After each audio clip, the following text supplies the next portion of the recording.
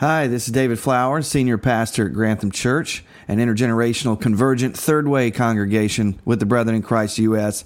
and located in Mechanicsburg, Pennsylvania. I want to thank you for listening to our podcast and for following the sermons that I and many others preach at Grantham. This is a free podcast and it'll always be that way, but if you'd like to give and help further the work we're doing for the kingdom, we'd greatly appreciate it. If you want to do that, you can do that by going to granthamchurch.org and clicking on the Giving tab. Whether you're a member of our church or you're listening as a parishioner, it's our greatest desire that you would encounter Jesus and be changed by the good news wherever you are. Anyway, God bless you, and I hope you enjoy the podcast.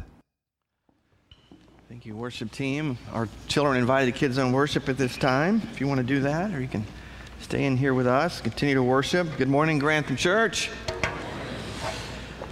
As always, it's good to see you in worship this morning.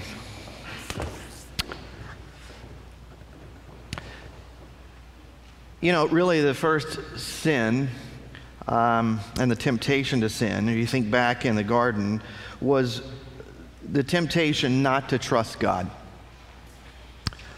And isn't that what we're always seemingly up against? Are we going to trust God or not? Are we going to believe God or not? Are we going to have faith or not? No matter what situation you find yourself in this morning, in some way or another, you could probably think about your challenge, your trial, your doubts, right? Whatever it is, coming back to this. And we're going to look at that this morning. In the first message of a new series, we're starting a summer series today. It's called Saints and Sinners. Saints and Sinners. The bulletin that you have this morning gives a summary of this series. As the Bible is full of broken people that God used to further his redemptive plan for the world. Men and women whose stories of faith have not been sanitized or polished for our reading and reflection. You ever notice that? You're going to see that in this series. In fact, the inspired scriptures reveal that God lovingly meets us where we are and works with us despite our past, our shallow faith, our sin, our doubt, or our age and limitations. It doesn't matter. He's simply looking for people who will give him their heart and trust him with their life. So over the next 12 weeks, we're going to begin inviting you to see yourself in various characters of the Bible, to be challenged, to be encouraged, and also to be inspired to join a great cloud of witnesses, the author of Hebrews tells us. In this series, we'll be looking at men and women from both the Old and the New Testaments. And because there's so many biblical characters to choose from, I've tried to select a wide variety of folks that the biblical text reveals sufficient information about their background, their brokenness and challenges, and reflects either a unique experience with God or gives us insight into the Lord's character and his ability to work in us and through us despite our shortcomings. And because we're limited to 12 weeks, there may be some biblical characters that didn't make the cut, and you may be a little disappointed by that. I'm sorry, but I do hope this series will at least motivate you to read your Bible and look at some of these fascinating characters, these people of faith who were certainly not perfect. So to begin our journey this summer, I felt it only seemed right to begin with the one we refer to as the father of our faith, that being Abraham, in a message entitled, Abraham Learning to Trust God. Would you pray with me? Father, we come to you once again. And Lord, we intentionally just want to stop, be still, Lord, and invite you to speak to us. Our hearts are open to you. Our minds are open. Holy Spirit, speak to us.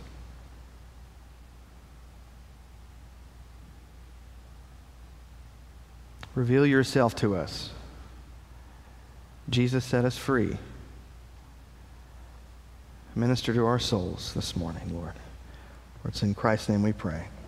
Amen. I'd like to start by reading from Genesis 12 in just a moment. So you may want to go ahead and turn there, grab your Bible, turn to the first book of the Bible, Genesis chapter 12. And as you turn there, let me give you a little bit of context to what's come before Genesis chapter 12. The book of Genesis is a book of origins, right? It begins with God creating the world and making humankind in his image, setting us apart to be stewards and caretakers of his good creation. But we mess it up. You know this. In Genesis 3, sin enters the garden when Adam and Eve listen to the lies of the serpent and they give in to the temptation, right? To not trust God, not that God has their best interest in mind, that God's design is best, that God loves them, that God can be trusted. And so they eat from the forbidden tree, and from there things only get worse. Cain, as you know, kills his brother Abel, and then Cain goes off to build a city in his own image. From there, evil spreads like a virus across the land. Things get so bad that eventually God uses a flood to wipe out the wicked, allowing humanity to begin again. And he places a symbol of mercy in the sky, a rainbow, to remind the world that the flood was a kind of judgment that will not be repeated on the earth. But it's not long, and the people of the earth forget God and they scoff at his mercy. In fact, they pretend that they're gods themselves. And we see this in the building of the Tower of Babel in Genesis chapter 11, the chapter that comes before the one we'll start reading in this morning. And the Tower of Babel is portrayed as a collective arrogance, a full-on rebellion against God.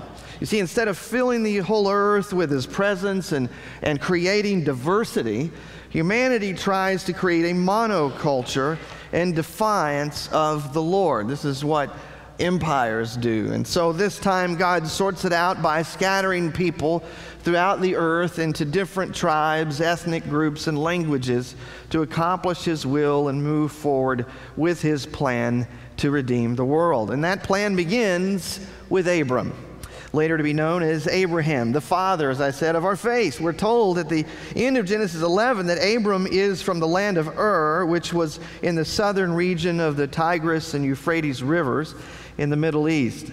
And God has his eye on Abram. And for whatever reason, maybe it was Abram's disillusionment with his gods, a yearning maybe for something more, or his heart was simply ripe for faith. This happens. God then sets Abram apart to kick off his divine plan, to birth a nation that would trust him, right? To birth a nation that Yahweh could uniquely reveal himself and his desire to bless and redeem the whole world, which of course will ultimately come in the person of Jesus Christ. And so that brings us to Genesis 12, where the story of Abraham begins. Let's look at that together. Some of the verses I'll have on the screen for us today, and then others I'm going to actually go to the text and read that verse by verse. So just hang with me, and you can follow along in your Bible.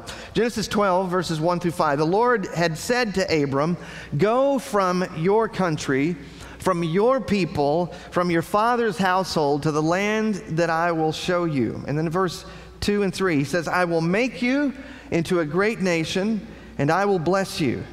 I will make your name great, and you will be a blessing. I will bless those who bless you, and whoever curses you, I will curse, and all peoples on earth will be blessed through you." Notice this is the place where God begins to call out his people by making a promise of blessing, that they would be a blessing to others. And no, that's a big deal. It's a big deal leaving everything that you know to follow a God that you don't know, and just to do it on faith.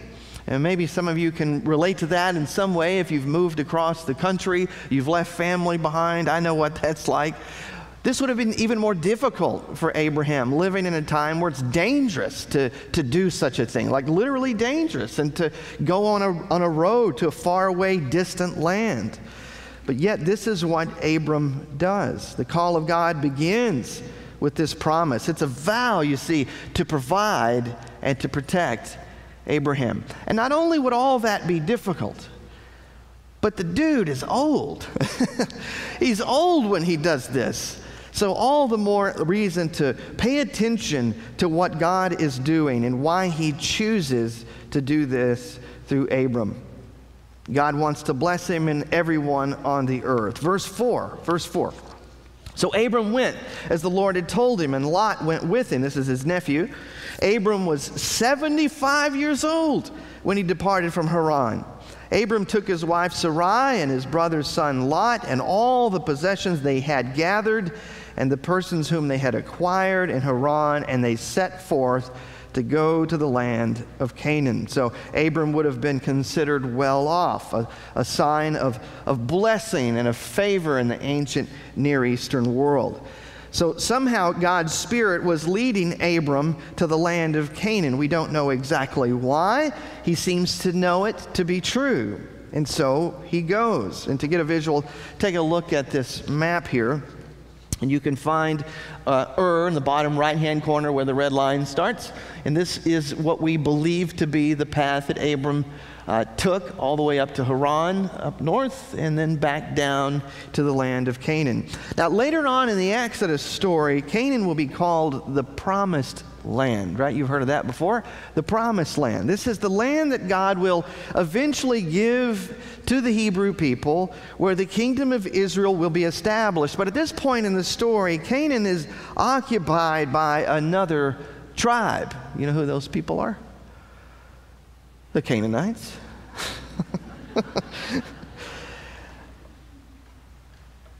And their lives are bent toward evil. I'm going to say more about that shortly. So until God in his time gives the land, Abram will pitch his tent in the Negev, which is the southernmost part of Canaan, a less populated desert-like region below the Dead Sea. And again, you can see that there on the map. And soon after, in chapter 12, we learn that there is a severe famine in the land, and so Abram goes down to Egypt. Now, the scripture tells us that not just once, but actually twice in the story of Abraham, for fear of his own life, he will lie to kings, first to Pharaoh in Egypt and then to Abimelech, and say that his wife is his sister. You remember that? So that they don't kill him and take her because she is beautiful. Of course, he can convince them of this because his wife Sarai has still not in her old age bore him any children. And so right away we can see that Abram is by no means perfect, right? Yet God will graciously work with imperfection and reward his faith and determination to follow him. And also, if you read the rest of chapter 12, despite Abram's deception on a couple different occasions, the text says the Lord kept his promise to curse or protect his family by inflicting plagues on Pharaoh and his household for taking Sarai as his own. This is clearly a foreshadowing of the Exodus here in Genesis. As the story goes on, about 10 years later, Abram and Sarai, they grow impatient with waiting for God's promise. After all, God said he would make him a great nation. He would give him a land for his family. So he says to God, hey, if you don't do something, I'll have to adopt my servant and build this nation through him. And then in Genesis chapter 15, verse 4 and 5, the Lord responds. And the Lord says, no, your servant will not be your heir, for you will have a son of your own who will be your heir. And then the Lord took Abram outside and said to him, look up into the sky and count the stars if you can. That's how many descendants you will have. And you know, I think we should see this when Abram's faith is wavering as God confirming his promise once again. I found this to be true of God myself. Maybe you have as well. Right? When our faith is wavering, God sort of steps up, steps in, and confirms what it is that he said he would do. It really is an act of grace when we're failing to trust God. And what a great promise. God made this covenant with Abram, and he says that he is going to keep his end of the deal. God will prove that he is faithful. Okay, but when? That's what Abram is wondering. That's what he wants to know. And like Abram, that's what we'd like to know. Lord, I hear you saying this, but when? Can you give me more? But nothing. Silence. Abram and Sarai must wait, but it's hard to wait. Right? It tests our faith, especially when you feel that time is running out. Lord, if you don't do something soon, then there will be disaster. There will be negative consequences. And whether it was because Sarai was growing impatient or she felt that she was failing her husband, we can imagine that she might have felt that way. Right? Her husband's told her God gave him a promise, but she's not producing. But only imagine how Sarai must have felt. And so she suggests that they take matters into their own hands. You know this part of the story? Now you can look at this as a lack of faith in God. It is that in some sense. But you can also see it like this. God told me this was going to happen, so I'm going to help him along. You ever done that with God? Right? I'm just going to help him along. Besides, maybe he's waiting on me to do something. So what does Sarai do? Listen to Genesis 16, verses 1 through 4. Now Sarai, Abram's wife, had given him no children, but she had an Egyptian slave named Hagar. So she said to Abram, "The Lord has kept me from having children. Go sleep with my slave. Perhaps I can build a family through her." Abram agreed to what Sarai said. So after Abram had been living in Canaan 10 years, Sarai, his wife, took her Egyptian slave Hagar and gave her to her husband to be his wife. He slept with Hagar and she conceived. Problem solved, right? No, not hardly. Because they refused to wait and trust in God to act on their behalf, and in his time, they've now created another problem. Now Sarai and Hagar will both despise each other, right? Ishmael will be born, and a feud will begin between families that will last for generations. So Abram and Sarai see that this was wrong, and the reader can clearly see that Hagar has been terribly abused and mistreated. But we're told that God sees her. God sees her and promises to bless her and her descendants as well.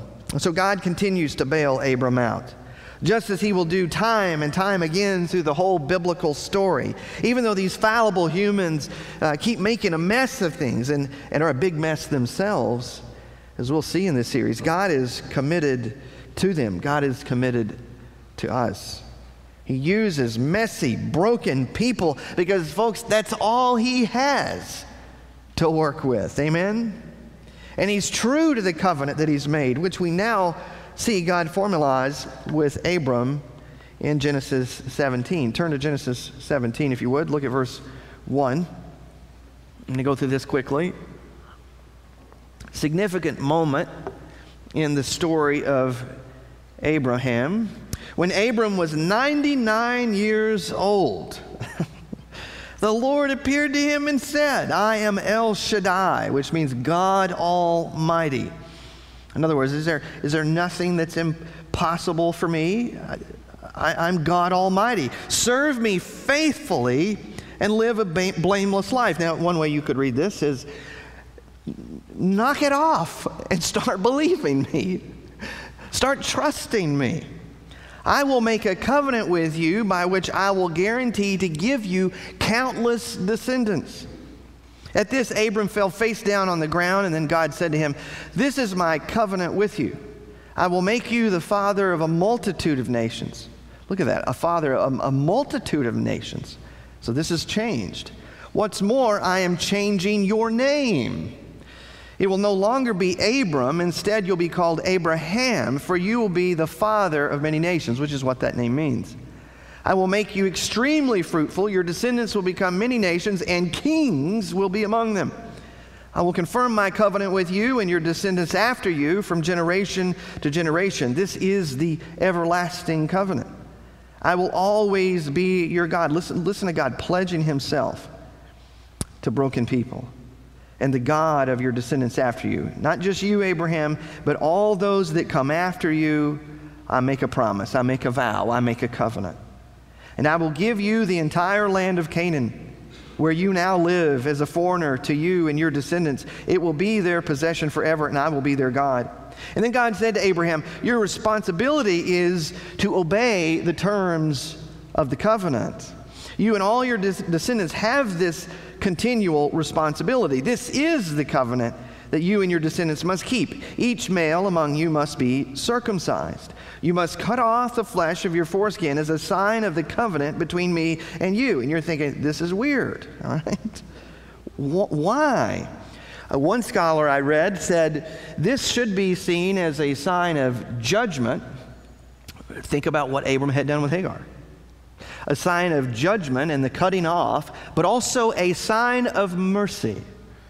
Not just for Abraham, but for the nation to come. And then from generation to generation, every male child must be circumcised on the 8th day after his birth. This applies not only to members of your family, but also to the servants born in your household and the foreign-born servants whom you have purchased. All must be circumcised. Your bodies will bear the mark of my everlasting covenant. Any male who fails to be circumcised will be cut off from the covenant family for breaking this covenant. Then God said to Abraham, regarding Sarai, your wife, her name will no longer be Sarai. From now on, her name will be Sarah. So both of them go and undergo a name change. In the Bible, this is significant for sometimes a spiritual awakening, something that God is doing in this person's life, a change. It marks a change. And he says, I will bless her and give you a son from her. Yes, I will bless her richly. She will become the mother of many nations. Kings of nations will be among her descendants. God's making it clear. This is going to happen through you and Sarah. Then Abraham bowed to the ground, but he laughed to himself in disbelief. Not the first time we're going to see that in the Old Testament. How could I become a father at the age of 100, he thought. And how can Sarah have a baby when she's 90 years old? I mean, you've never questioned God like this, have you? I mean, when he tells you something, you're like, how can this be? This is what Abraham's saying. So Abraham said, you know what, God, I got a better idea. How about just use Ishmael? I mean, he already exists. That's already happened, so let's just roll with that. But God replied, no, Sarah, your wife, will give birth to a son for you. You will name him Isaac, and I will confirm my covenant with him and his descendants as an everlasting covenant. As for Ishmael, I will bless him also. Right? Notice how God cares for all people. I will bless him also, just as you've asked. I will make him extremely fruitful. I will multiply his descendants. He will become the father of 12 princes, and I will make him a great nation. But my covenant will be confirmed with Isaac, who will be born to you, and Sarah about this time next year. You see, what I find fascinating, folks, and I don't want us to miss this, why is it that God is choosing to do it this way? If God is interested in blessing everybody, like he does with Hagar and he does with Ishmael, then why is he fixated on using Abraham? God wants to do things his way. First off, God wants to do things his way. Do we trust his way? And God also wants to do things in a way where people know it's him. Where people know it's him.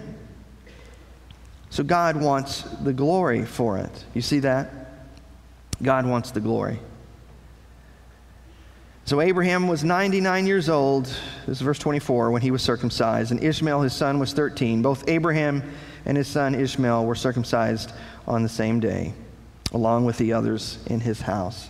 And then it finally happens. Listen as I read Genesis 21, 1 through 5. Listen to this. Now the Lord was gracious to Sarah, as he had said, and the Lord did for Sarah what he had promised. Sarah became pregnant and bore a son to Abraham in his old age, at the very time God had promised him. Abraham gave the name Isaac to the son that Sarah bore him. And when his son Isaac was 8 days old, there he goes, Abraham circumcises him as well, and God commanded him, just as God commanded him. Abraham was 100 years old when his son Isaac was born. Now, have you noticed that, as I said before, God likes to work in ways that show off his glory instead of our own. And that's what he does here.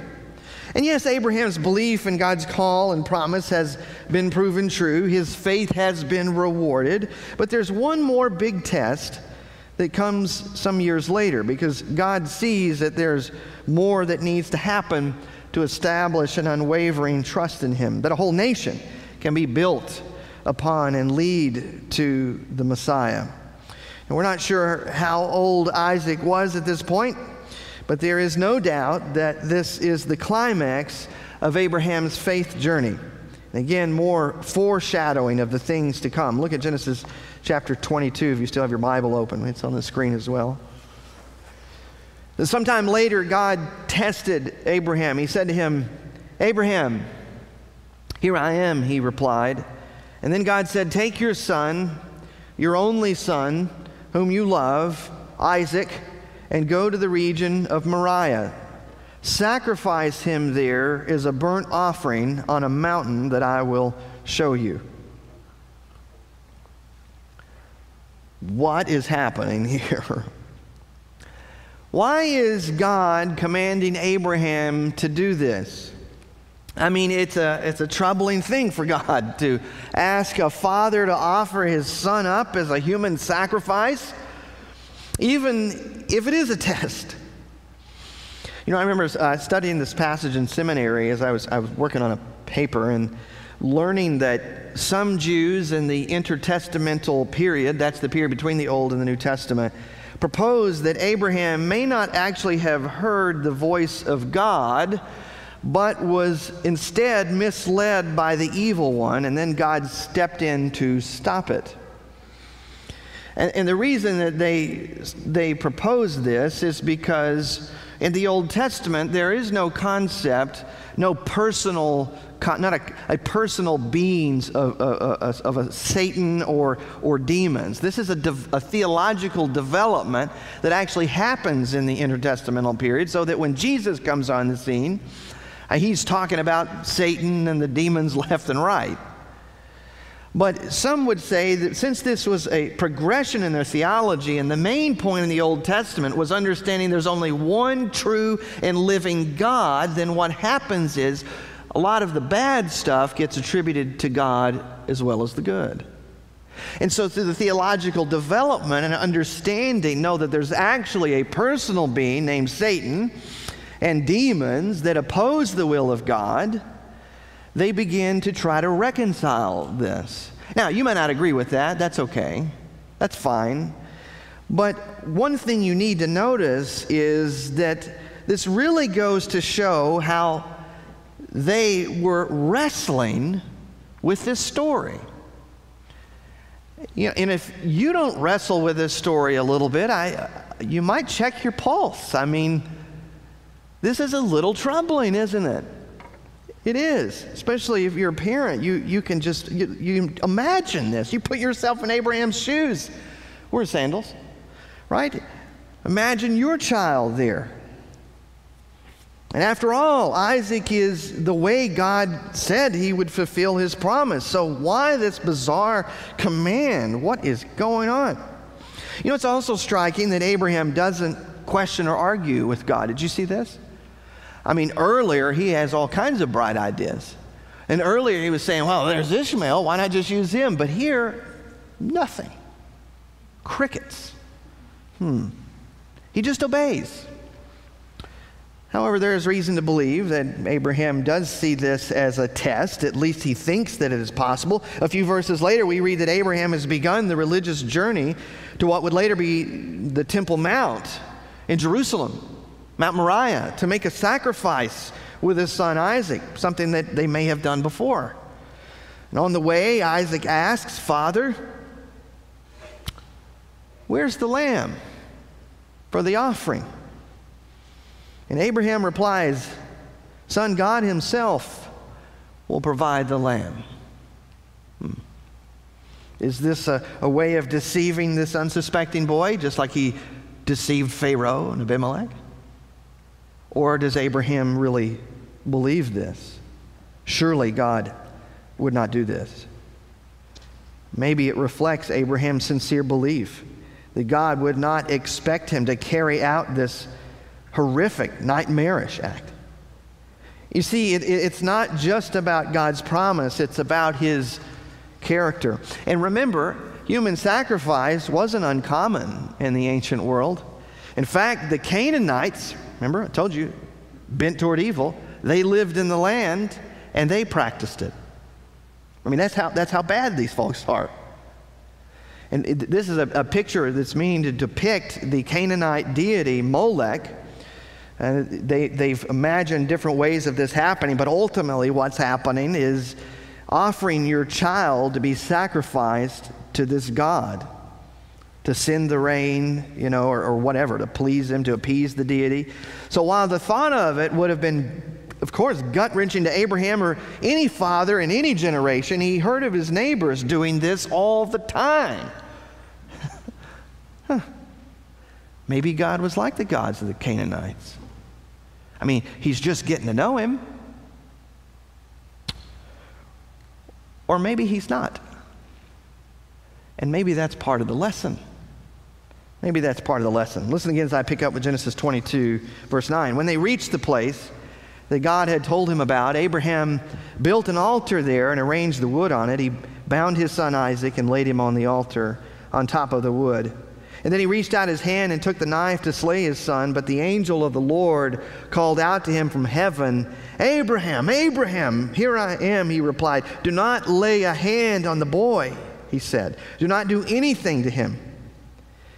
And the Lord says, "Now I know that you fear God, because you've not withheld from me your son, your only son." Now I know. What a traumatic experience that this would have been. Something Abraham and Isaac would never, ever forget. And if they were to tell Sarah, something we could imagine, would never forgive Abraham for. So why would God test Abraham like this? Brothers and sisters, I've said this before when I've preached this text. I don't know. I don't know why God allows us to undergo what James calls in the New Testament the trials and the tribulations that test our faith. How many times I wish I knew. In the moment it would at least give you some clarity and some focus that God's got this, right? We say that. Just to know, where is it all going? God, why are you allowing this? And I don't know. And I know you don't know either. I don't know why God sometimes asks us to do things that don't make a lot of sense. I don't know why, or maybe I should say I mostly don't like that God works in our lives in this way, but I do know this. And I believe this because Jesus shows us what God is like and what God has always been like. Though we've not always known it, we know it now. I know this. The tests are not for us to fail.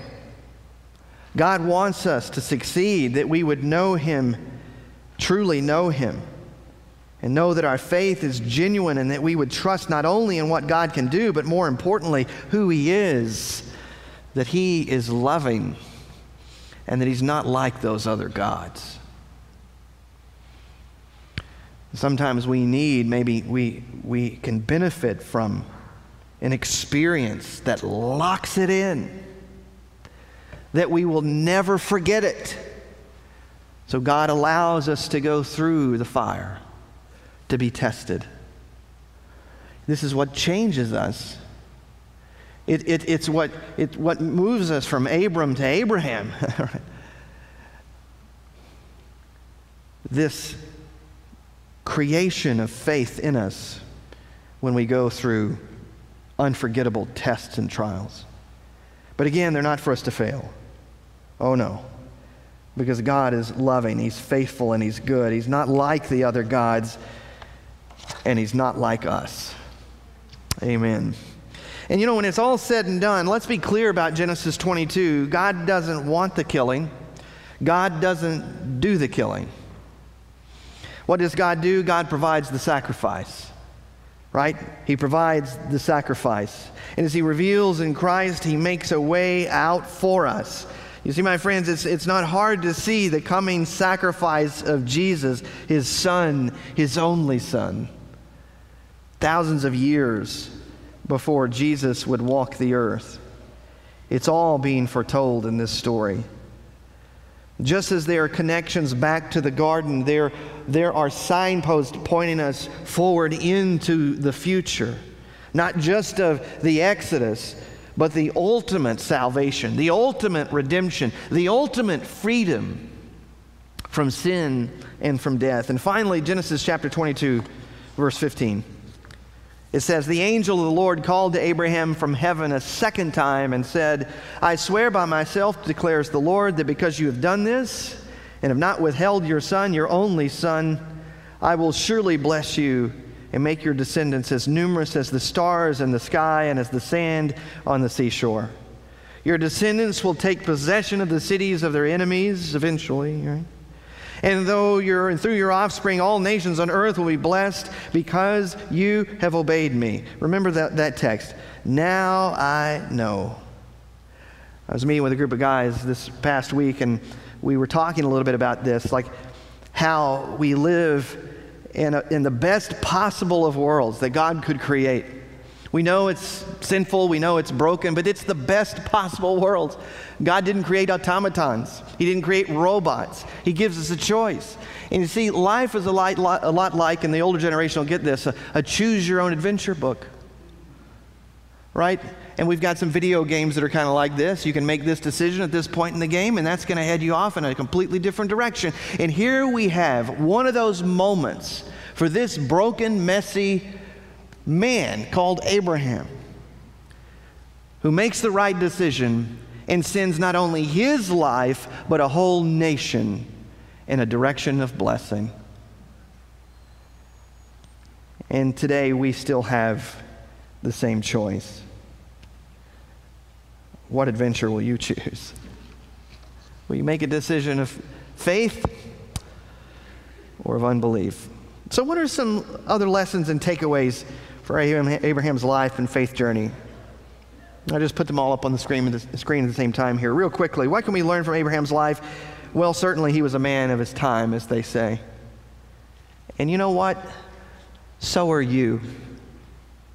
So are we. We sometimes forget this in our arrogance and our chronological snobbery, that somehow those folks are just stupid and didn't understand anything. But, about 100 years from now, people are going to look back on our generation and say, what were they thinking? Pumping the atmosphere full of carbon and locking it all in, and heating up the planet. What were they thinking? Thinking you can deviate from God's design and His plan for your life and the way nature and creation is supposed to work. What were they thinking? But right now we think we're enlightened. Right now we think we can get away with anything, don't we? So I say this to humble us. Let the Lord humble you, because you are also a person of your time.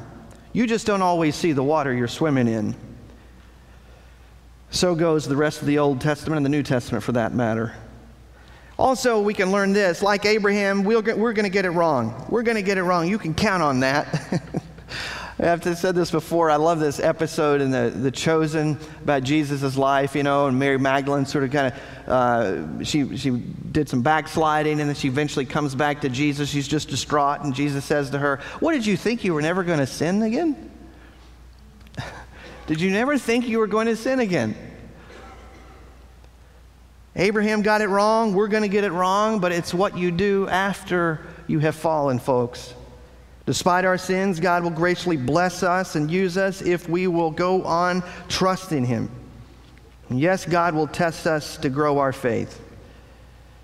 But we got to keep believing. Don't listen to the lie of the serpent. We got to keep believing that God does love us, that God isn't keeping something from us, that God wants to bless us, and that God's way is best.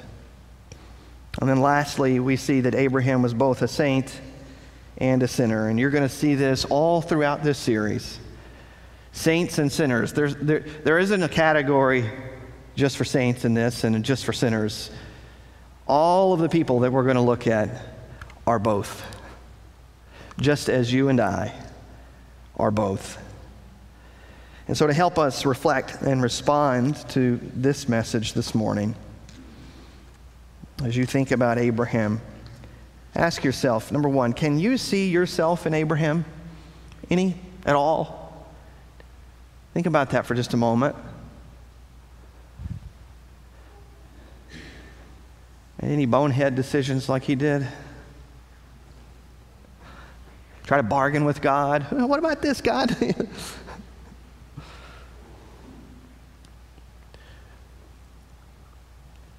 Number 2, how's God inviting you to include him in your decision making and pray for his guidance? I think too often today we think God's given us our brain, which is true. He wants us to use it, wants us to think. This is true, but he also wants us to talk to him. He also wants us to invite him into our decision making about our life. And folks, it's happened to me. I've seen it happen to some of you. When we don't do this, we really do bring on more trouble into our life. So how is God inviting you to include him in your decision making and pray for his guidance? And then lastly, number 3, will you trust God with what seems impossible? And maybe you're dealing with fears and anxiety and temptation and trials. You're worried about the future. I seem to do that more and more these days.